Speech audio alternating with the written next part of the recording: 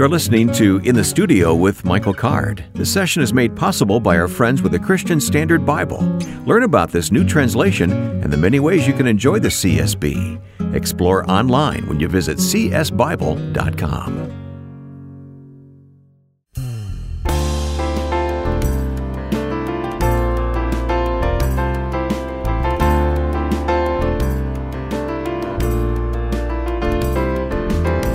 I'm always glad for listeners who join us for this podcast. I'm Wayne Shepherd with Michael Card, and this is In the Studio with Michael Card, a weekly visit. Michael, how are you doing this week? I'm doing well. You sound a little bit peaked there. Yeah, you got I just got one of those old-fashioned colds, you know. It's not COVID, don't worry. And we're on Zoom, so you're not going to catch anything from me, so no worries. We're going to reach back in the archive today, and this is amazing. Producer Joe was just telling me this was recorded in 1999 with Bob Bennett. That doesn't sound that long ago to me, but that's 20... It doesn't, until you start adding them up. Yeah. Yeah, that's one of the things about getting old. A 1999 car is not old to me, but it's... Well, I remember the conversation with Bob very well. He joined us at the Mole Inn studio in Franklin. When you lived there, and I remember very well. We're going to replay that conversation and hear some of Bob's music here in just a few moments, but we always like to take a moment and thank our listeners wherever they are in the world for listening to this podcast. Ramon in Brazil says, I'm a huge fan of you from Brazil. I just want to say thank you, all caps, for helping me so much in so many important moments of my life with your blessed songs. Again, all caps, God bless you very much. Now and always. That's from Ramon in Brazil. You've never been to South America, though, have you?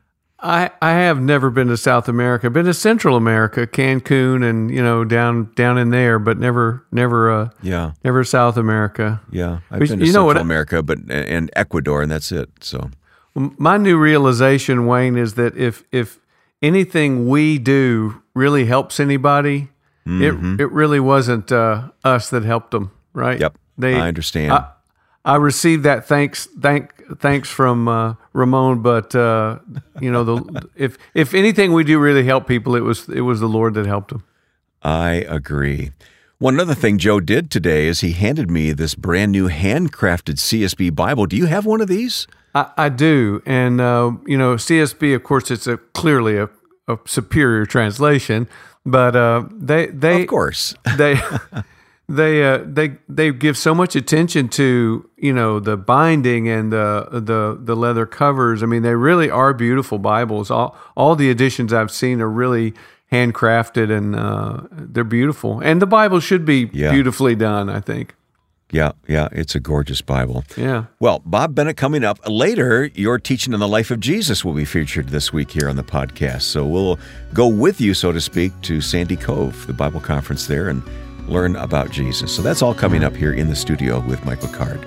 But let's use the old wave machine, you know how they used to do in movies, and go back in time now. Let's go back in time to 1999 for our conversation with Bob Bennett. All the way from Southern California to the hills of Tennessee here near Nashville. Bob, great to have you with us today. Thank you very much. We're going to talk about our journey with Christ today and obstacles that we encounter along the way, Michael.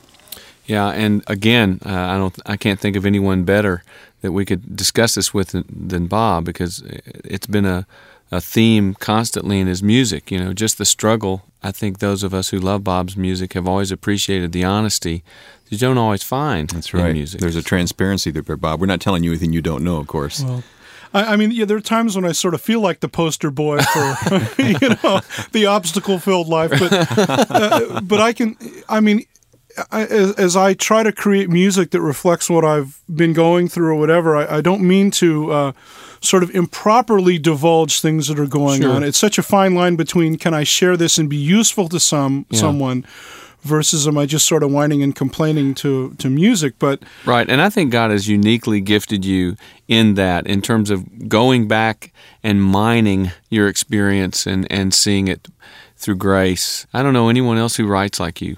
So be encouraged, Bob. I appreciate that. The reason I kind of do it over the years, I started doing it, and then I tried to justify myself by thinking about it. I thought, the gospel really doesn't make much sense unless you look at it in a real life context. Yeah. I mean, it's not just some nice idea that only works when we're in the right building, holding the right book and saying the right thing, but that it's very much a dirt under their fingernails kind of operation. It's lived out. And the good news for me is putting that good news in a context of what life is really like. I mean, if it doesn't work where we live, then it's not really of much practical use. And it's that much more precious to me because I realize that there are room for rampant underachievers like myself to be in the fold in the household of faith. And so that's where I like to cheerlead all of us who can relate to that kind of experience. Well, I'm looking forward for us to talk about these things today and to reinforce our look into the Word with both of you guys musically, Michael Card and Bob Bennett here today. Bob, we're going to hear a song of yours first of all, but we need you to explain what went into this altar in the field.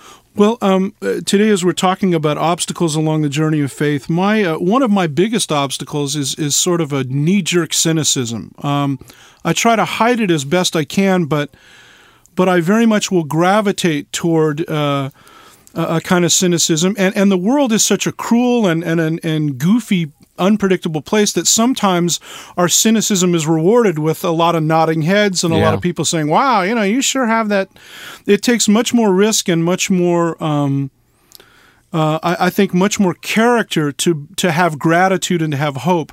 So Altar in the Field is a song that was a sort of a surprise to even me when it came out because I found myself being grateful and wanting to express that to the Lord. Of course, the Old Testament picture of gathering stones and building an altar as this marker so that when people would come along and see this physical marker, it would be not only an act of worship for them to build it and to see it, but also a point of remembrance, so they would remember what God had done and how He had done it. As a matter of fact, Michael, before we ask Bob to sing Altar in the Field, Bob, why don't you read from Joshua where this account comes to us? Of course, the obstacle here is the River Jordan and getting across that river. Mm-hmm. This comes from the book of Joshua, chapter 4, verse 1. When the whole nation had finished crossing the Jordan, the Lord said to Joshua, "Choose 12 men from among the people, one from each tribe, and tell them to take up 12 stones from the middle of the Jordan, from right where the priest stood, and to carry them over with you, and put them down at the place where you stay tonight." So Joshua called together the 12 men that he had appointed from the Israelites, one from each tribe, and said to them, "Go over before the ark of the Lord your God into the middle of the Jordan. Each of you is to take up a stone on his shoulder according to the number of the tribe of the Israelites, to serve as a sign among you. In the future, when your children ask you, 'What do these stones mean?' tell them that the flow of the Jordan was cut off before the ark of the covenant of the Lord, and when it crossed the Jordan, the waters of the Jordan were cut off.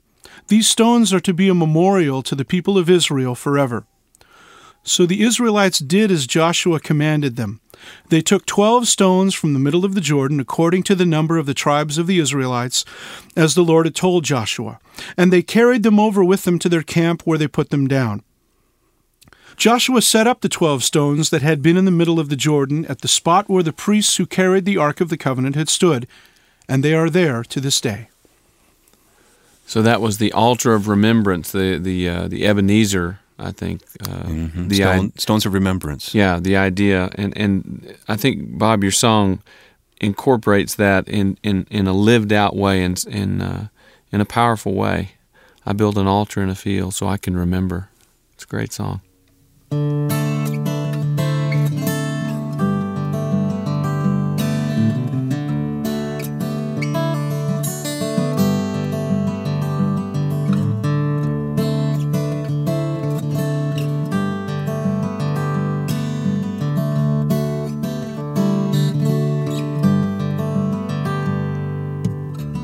I build an altar in the field, so I'll remember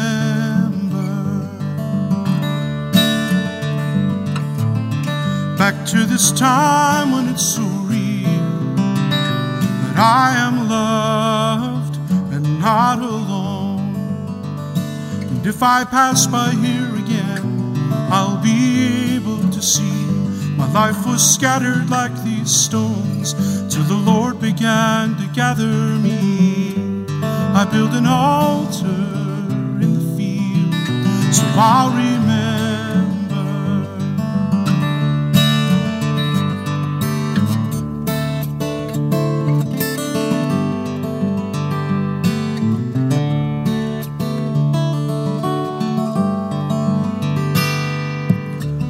I build an altar in this field, in honor, in memory of the many graces I've been shown and the ones I've yet to see. And so I leave this symbol fashioned by my hand, the marker of a love that I will never understand. I leave an altar in the field.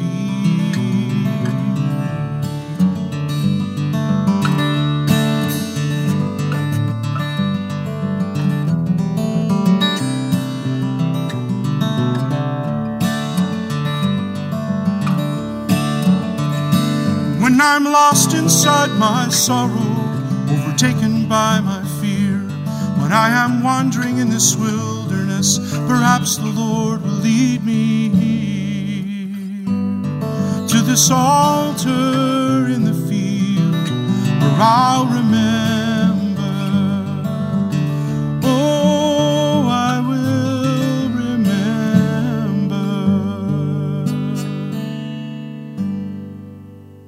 Bob Bennett here in the studio with us at Mole End, along with Michael Card, and Altar in the Field. Bob, thank you very, very much. Oh, you're welcome. I love to sing that song, and I love to think that people would hear it and be reminded of the importance of being reminded. I mean, the idea that I developed this incredible amnesia when it comes to the things that the Lord has done.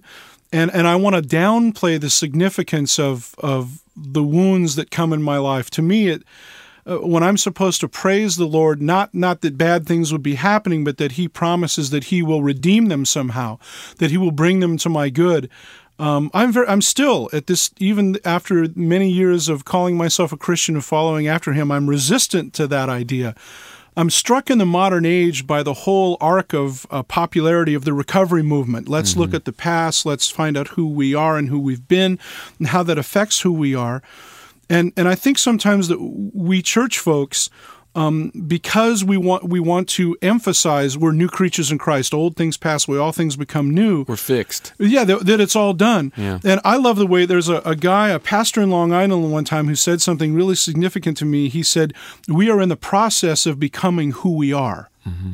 In other words, we get the full benefits of membership in the body of Christ, and in one sense we're very much done, but in another sense we're never done. Mm-hmm. So the obstacles that we encounter on the journey are part of who we are, of what we become. Absolutely. Well, they're what God uses to make that transformation possible, I think.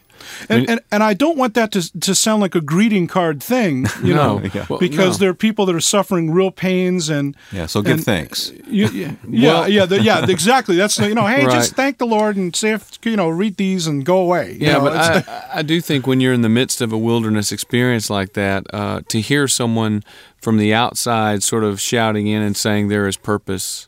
There is a purpose to this. I'm not going to give you an easy answer. I'm not going to give you an answer at all, perhaps, besides telling you this is not meaningless. Because I think in the low points that I've had in my life, the greatest temptation was to see that it had no meaning.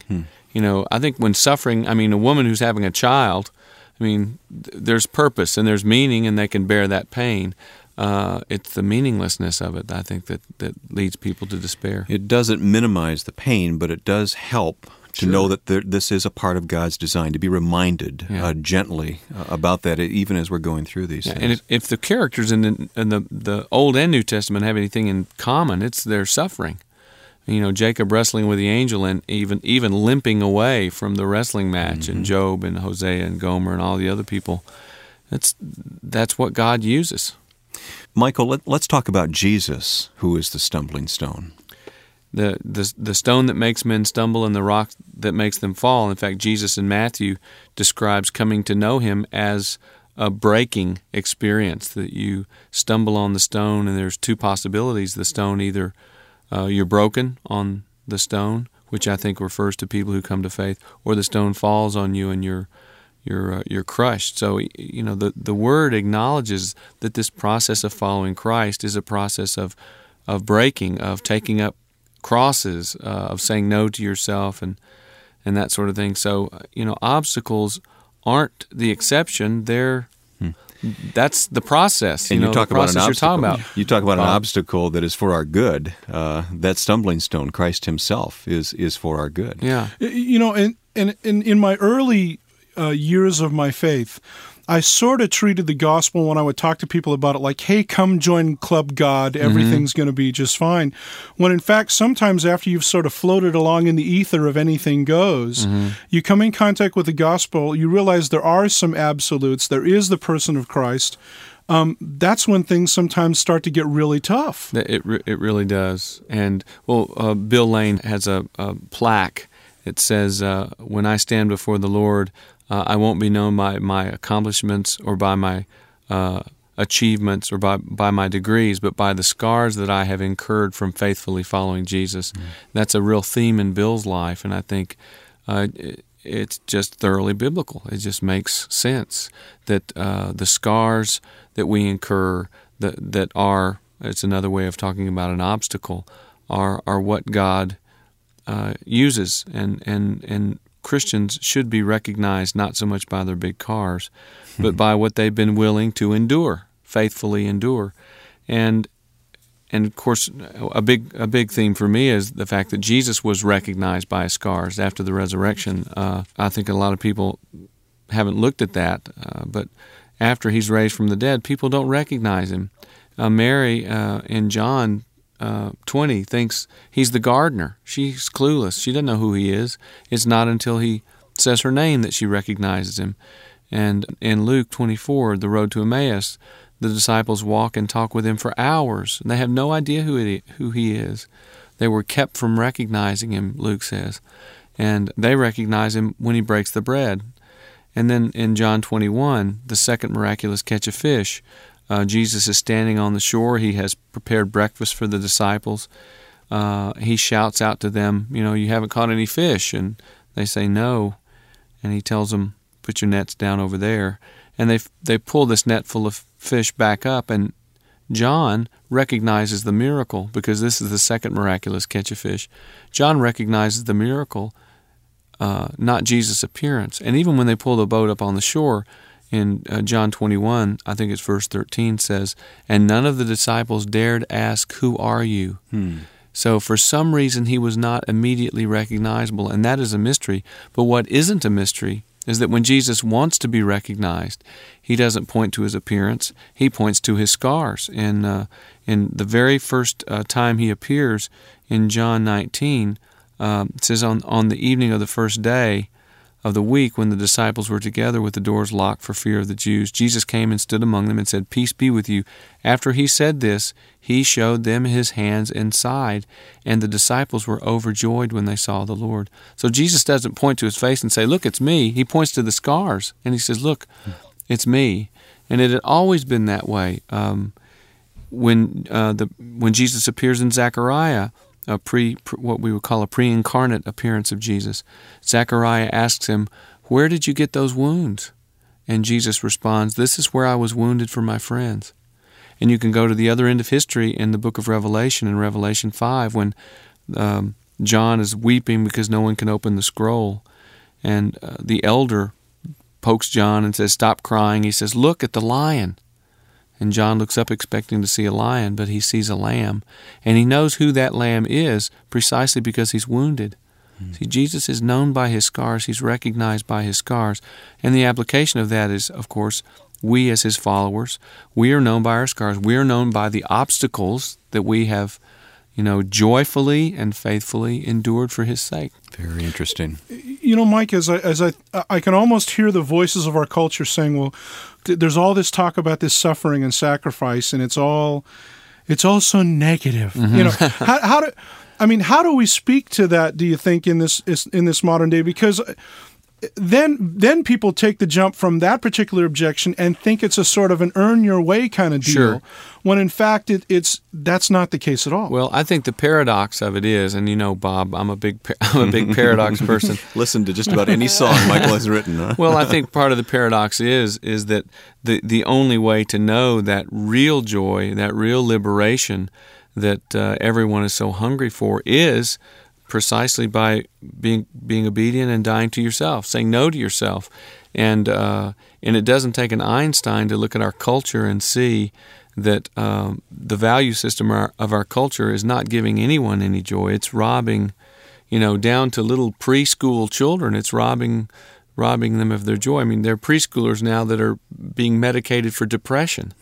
Who ever heard of a little kid, of that age being depressed? But it's a reality now in our culture. And it's because nobody has embraced this idea of, you say no to yourself, and then you're given joy as something that comes completely apart and from outside of yourself. Michael, I've got to go back and ask you, when you saw that plaque on Bill Lane's wall, is that where the song came from, or the title for the song? Well, when Bill shared that with us in a sermon, that's where that song came from. Bob, I don't know about you, I'd like to hear Known by the Scars. We can get Michael to do that for us right now? Yeah. All right.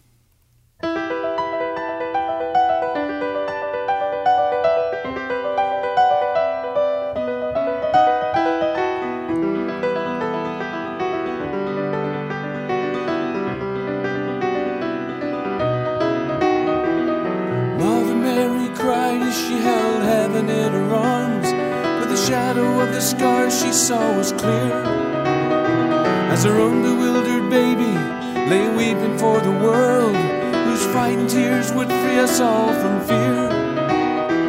The marks of death that God chose never to erase, the wounds of love's eternal mark.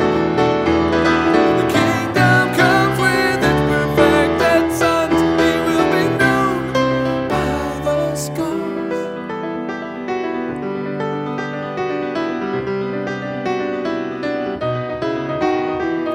For a time he sought to tell the world he was the way, that God the Father had a human heart.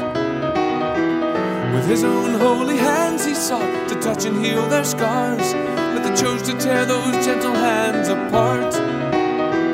No one was there to wipe away the tears that burned the holy eyes of God, as he looked upon his one and only Son, who never sinned nor lied, yet was crucified.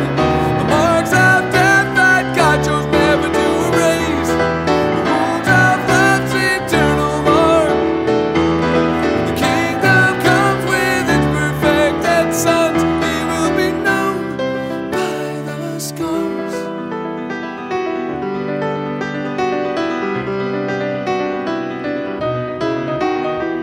And after they had slain him and laid him in the grave, and the ones he loved had fled into the dark, then his love and power raised him, God won the victory, but they only recognized him by the scars.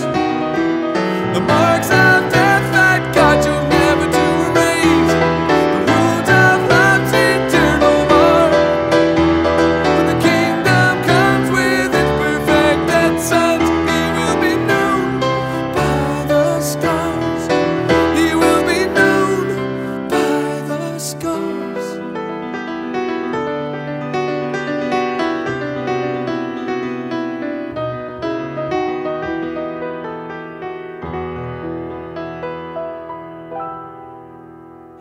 As we've been talking about being known by the scars, the place of suffering in our lives, all of a sudden it brings back that passage where Jesus talks about the man who goes to build a tower but doesn't count the cost, and ultimately he runs out of money, doesn't have the materials to finish it, and leaves himself open to ridicule. And as we present the gospel message, or we tune into a radio or TV or whatever and hear the sort of lowest common denominator message sometimes. Mm-hmm. The costs that people are telling you to count are things like, well, don't smoke, don't drink, don't do this.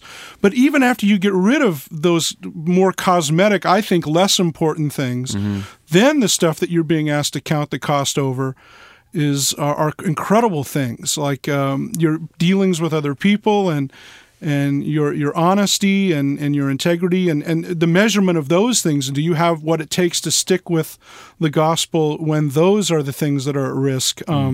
That becomes very meaningful to me in the context of what we're talking about, the obstacles. Yeah, I had never thought of counting the cost and overcoming those obstacles as the same thing.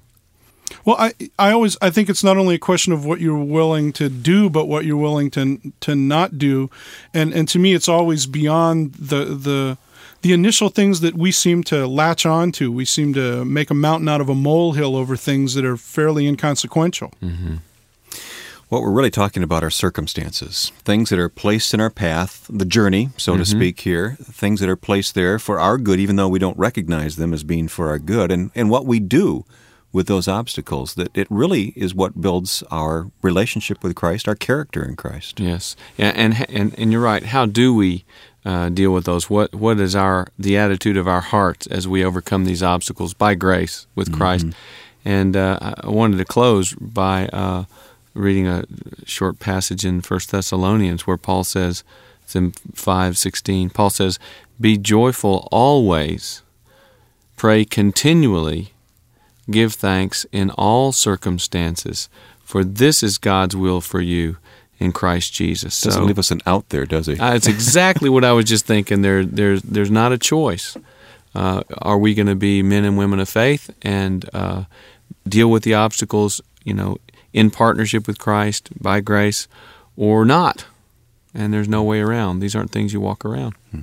It's a shame he couldn't have given us a little bit more difficult mandate to follow. At least more complicated. Sure. That's the cynical a little bit Bob more Bennett. Encompassing. As we talk about these obstacles, Michael, our theme is joy in the journey. And boy, there's a verse of that song that I think would be the best possible conclusion today. Yeah, I think you mean the second verse. Yes, let's listen to that one now as Michael Card moves to the piano with Joy in the Journey. To all who've been born of the Spirit and who share incarnation with Him, who belong to eternity, stranded in time and weary of struggling with sin, forget not the hope that's before you. Never stop counting the cost. Remember the hopelessness when you were lost.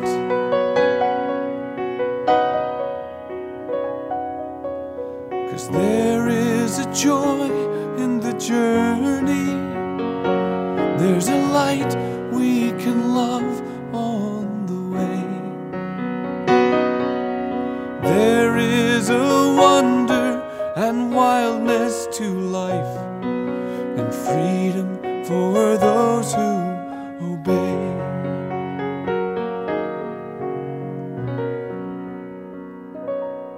A great song to cap off this half of our session. This edition is part of an extensive collection of classic and current editions for you to explore on Apple Podcast and Spotify. We hope you share the link with your friends on social media so they can experience what you've found. And if what you're hearing in today's session has prompted you to want to learn more, look online for resources from Michael that can help. Michael's latest book, titled The Nazarene, and other books, music and news about upcoming concerts and conferences, all at michaelcard.com. We're always glad to hear from our listeners. Post a comment on the Michael Card Music Facebook page, or send your comments, questions, and song requests via email to inthestudio@michaelcard.com. Coming up, more music and conversation and Michael's closing perspective waiting for you after this message in the studio with Michael Card.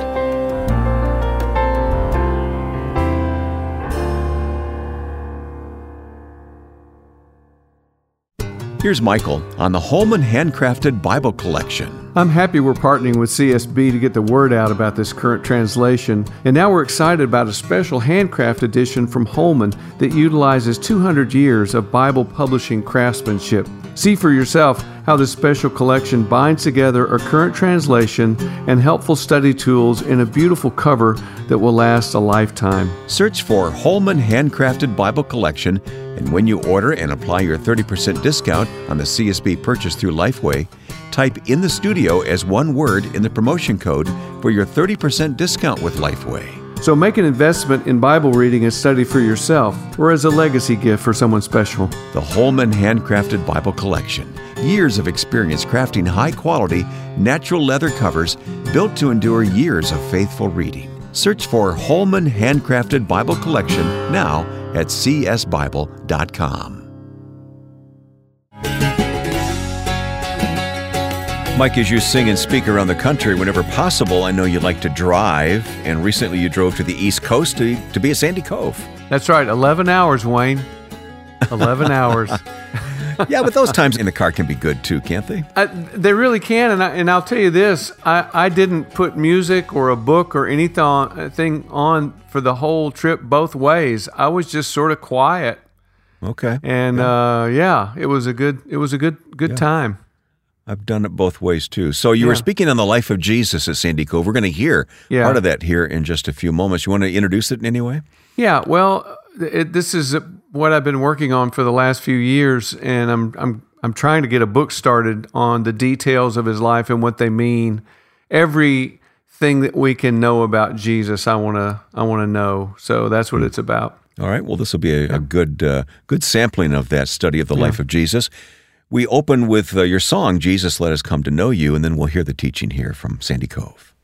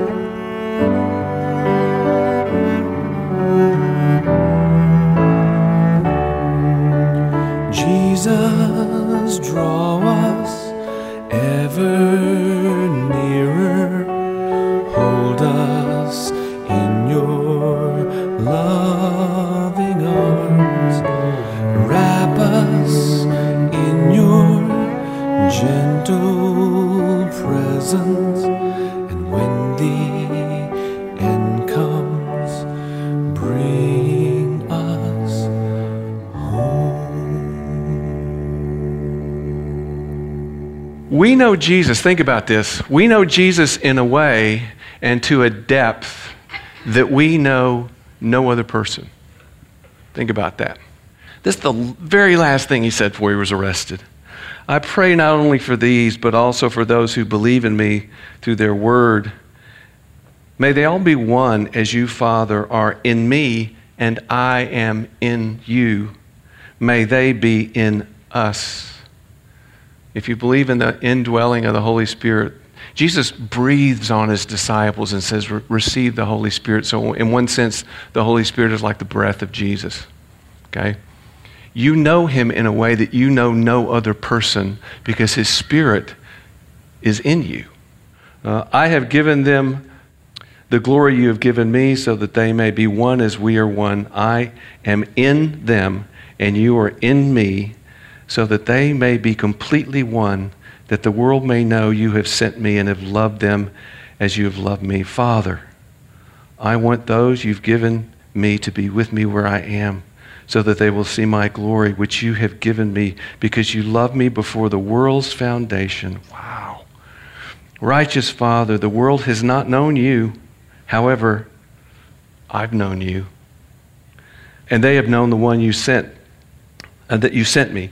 I made your name known to them and will continue to make it known, so that the love you have loved me with may be in them and I may be in them. That's the last thing he says before he's arrested.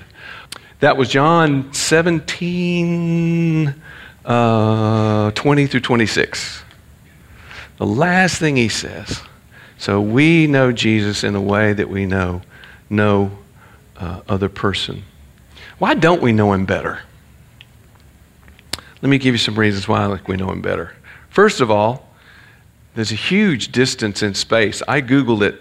Jesus' house is 6,579 miles from my house. That's a long way. Distance in time, 2,000 years. We have this familiarity with Jesus in his world because we know the Gospels, but we take for granted 2,000 years, y'all. That's a long time. I live in Franklin, Tennessee. There was a battle of the Civil War there. And people still can hardly figure out sort of what was going on and what people were doing and that sort of stuff. And that certainly wasn't 2,000 years ago. So 2,000 years is an unimaginably long time. There's a cultural distance. Jesus, and we're going to look at this in a minute, Jesus lives in a fragmented world with this odd admixture of cultures. And sometimes it's hard for us to get our minds around these things, okay? So distance in space, distance in time, a cultural distance. The number 4, we possess just that 0.09. So we have such a small piece of his life. 5, we allow other people to know him for us. And this really bugs me. We think that there are experts who, they know him really well, and then they, that's not how it works, y'all. You and I know him in a way we know no other person.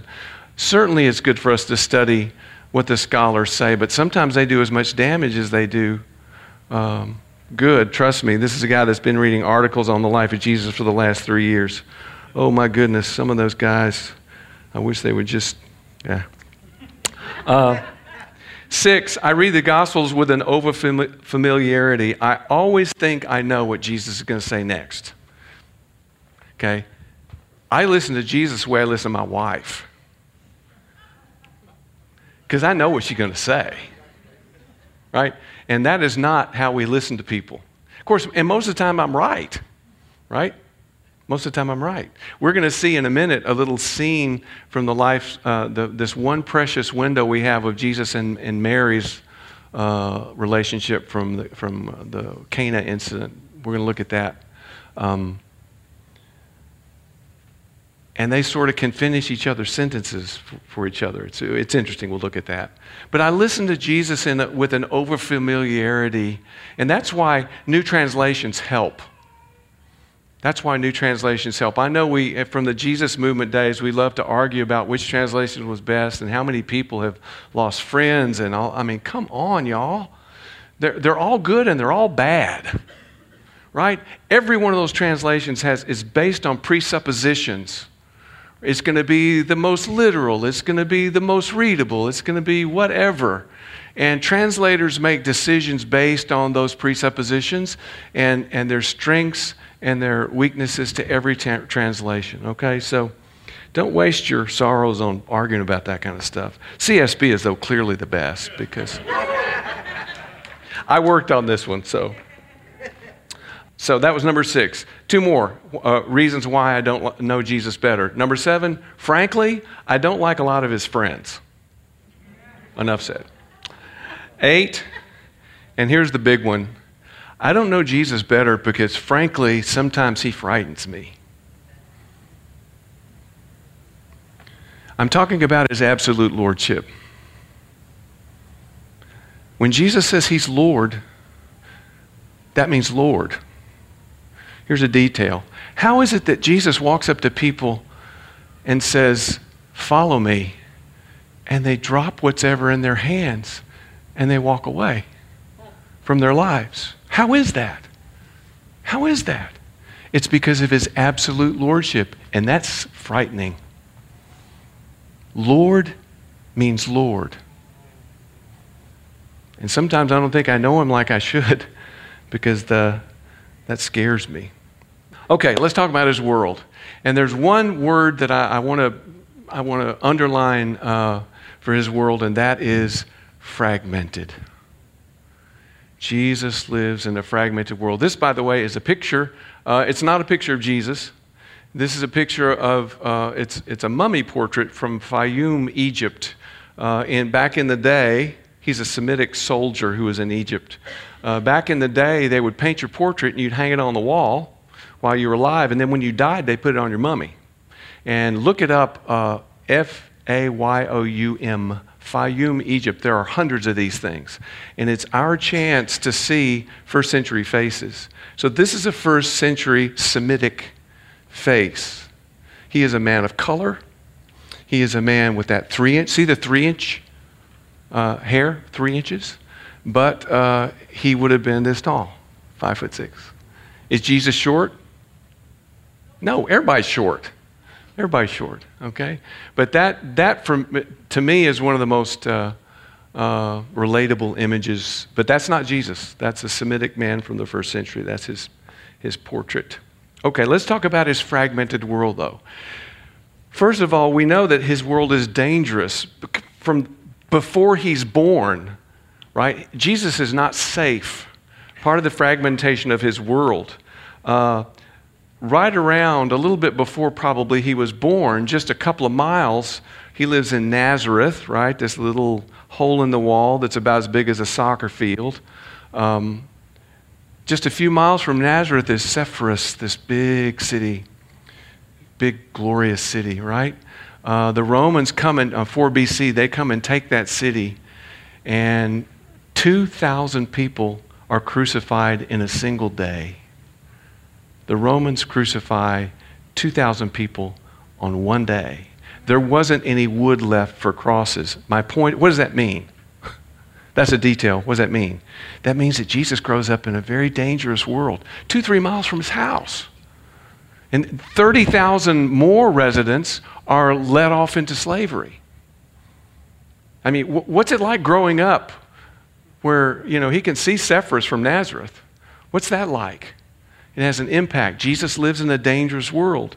Before he's even born, Herod tries to kill him. We refer to as the slaughter of the innocents, Matthew 2:13 through 38.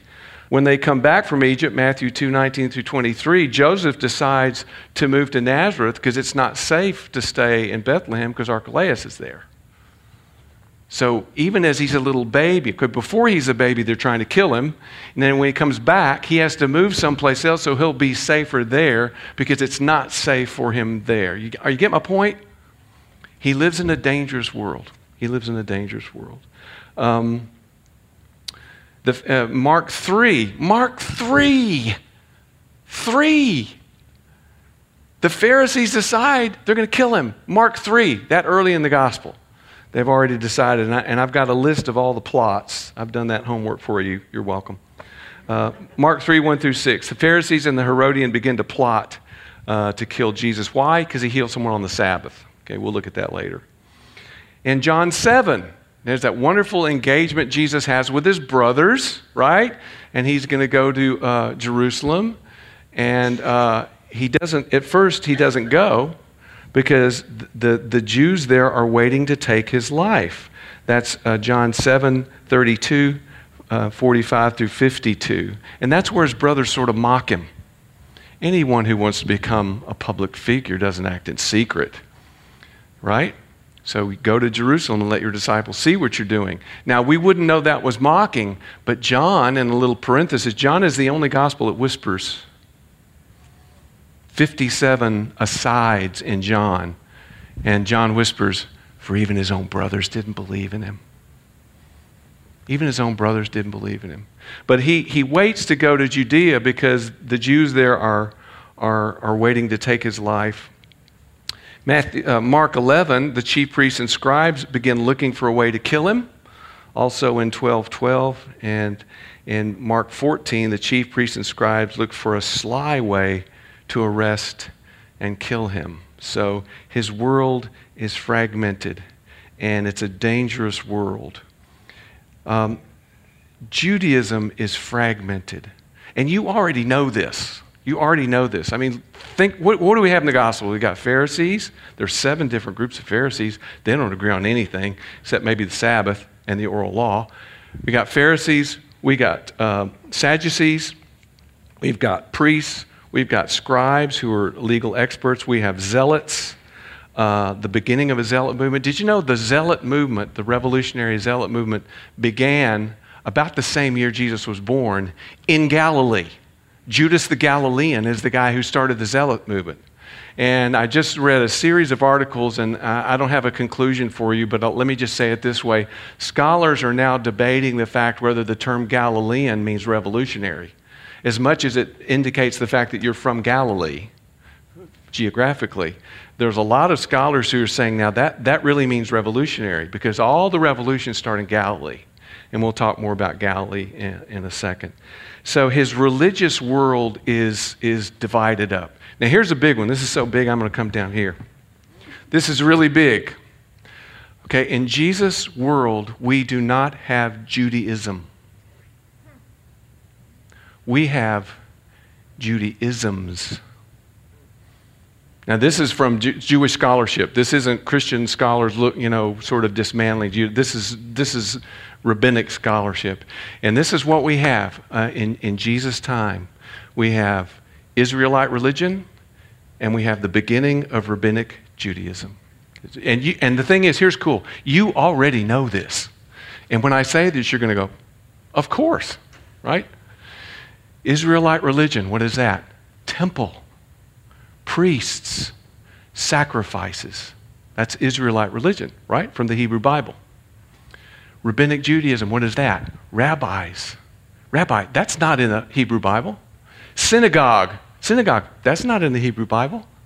See, it's a new reaction to, I don't know what it's reaction to, but we have Israelite religion and we have Rabbinic Judaism.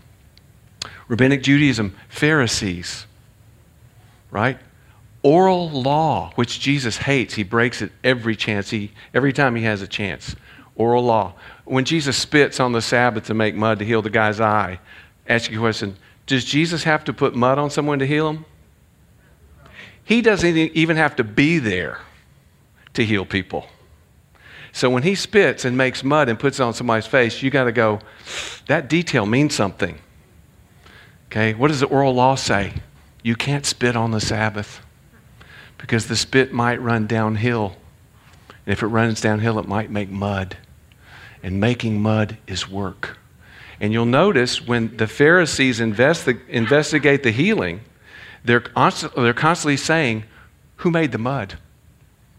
Who made the mud? They can't see that a man has been healed. And by the way, that was one of the 4 messianic miracles. There are 4 miracles that only the Messiah can do, and one of them is healing someone with a birth defect. He was born that way. Only the Messiah can heal that. And that's what the Jews taught. The Pharisees knew this. And so Jesus heals a man born blind, and all I can do is talk about mud. So we've got Israelite religion, and we've got Rabbinic Judaism, and that is happening during the life of Jesus. That transition is happening during the life of Jesus. Now it ends 70 AD, the Romans destroy the temple, no more priests, no more temple, no more sacrifices, and all we have left are the Pharisees and the rabbis, and they go to the Romans and say, we are no threat to you. And now we have what we have today, which is Rabbinic Judaism. See, we don't offer sacrifices. What do? We study Torah. We do works of hesed. We do works of kindness, right? Those are our sacrifices now because we don't have a temple anymore. So, but the point is, this is part of Jesus' world, and you feel it in the Gospels, don't you? No one agrees on anything, right?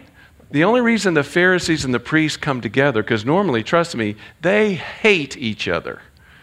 The only reason they come together is that they hate Jesus more than they hate each other.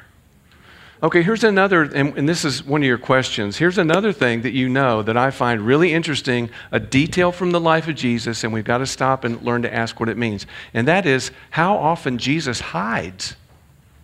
Mark 1:45, because of the crowd, he could not enter a town openly. He goes to the Eremos Topos, which is wilderness places. We don't really know how to translate it. That's Mark's favorite, one of his favorite terms. Eremos Topos, the wilderness, deserted places, lonely places. It's translated a lot of different ways. But Jesus cannot, that's Mark 1. That's chapter 1, guys. From chapter 1, he's going out to the wilderness because it's not safe where he is. Luke 5:6 and 9:18, he withdraws to deserted places to pray. Mark 7:24, he enters a house in Tyre, but wanted to keep his presence there a secret. See, don't let anybody know I'm there. I don't talk about this here, but we have what we call the Messianic secret, where Jesus heals people and says, please don't tell anybody I did that. Right? And scholars falsely call that the Messianic secret, that Jesus is trying to keep his Messiahship a secret. Is he trying to keep his Messiahship a secret? No. But he doesn't want it to be broadcast that he's the Messiah until people understand what that means. Right? And when he tells people not to tell, they never obey anyway. Right? How can you not tell?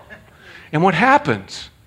He's covered up with people who just want to see miracles, and he has to flee to the wilderness.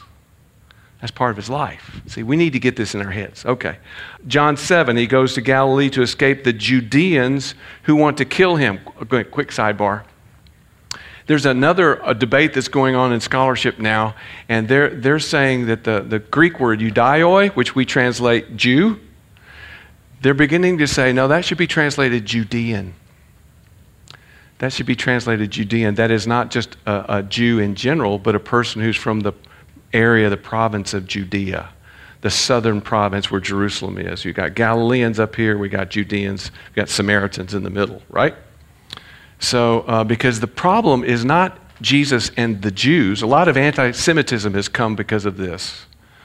The problem isn't Jesus and the Jews. The problem is Jesus and the Judeans, who happen to be Jews. But the people in the south, they're the ones who are sending investigative committees from Jerusalem to investigate what in the world is he doing, right? He's baptizing people. He's talking about the kingdom. He's from Galilee. That's not good. In John 8, the crowd picks up stones to stone him, and he was hidden from them, whatever that means. John 10, the crowd tries to seize him, but he escapes. John 11, he no longer walks openly, but he departed to a town close by in the wilderness called Ephraim. And finally, in John 12, Jesus said, walk while you have the light. Then he went away and hid himself. Michael Card teaching at Sandy Cove Bible Conference on the life of Jesus. So is that a supernatural thing that Jesus slips away like that, Mike? I think it's a mixture of things. I mean, at one point, it says, they were kept from seeing him. So that seems to be a supernatural thing. Sometimes I think he just has to get away from the crowd. He goes to the wilderness a lot. He'll go to someplace like Tyre, and we're told there that he was trying to keep his presence there a secret. After the kind of initial, more obscure phase of his ministry, when people started getting healed and things like that, and before he started talking about eating his flesh and drinking his blood, there was a big drop-off in followers after that. But during that early part of the ministry, they are covered up with people. He's just covered up with people. Well, what's the takeaway for us? Well, I think it's to realize in the course of his life what he had to deal with. I mean, to be obedient to his father and what he'd been told to do, to speak his father's word, to tell about the kingdom, and to prepare to sacrifice himself. He is constantly being drained. At one point, a woman touches him and he says, I felt the power go out of me. I think that must have been almost a constant thing for Jesus. He's just exhausted. And I think it helps us get in touch with who He really is and what He endured for our sake. It's our prayer that the music and conversation you just heard has helped you develop a better understanding of the Bible and living the Christian life. Learn about Michael's books, his music, live events, and our podcast guest details at michaelcard.com. We're glad for the partnership with our sponsors at the Christian Standard Bible. Visit csbible.com to learn more about this current translation. This month, we're featuring the Holman Handcrafted Bible Collection.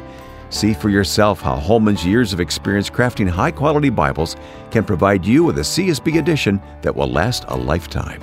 Make an investment in Bible reading and study for yourself, or perhaps as a legacy gift for someone special. Search for the Holman Handcrafted Bible Collection.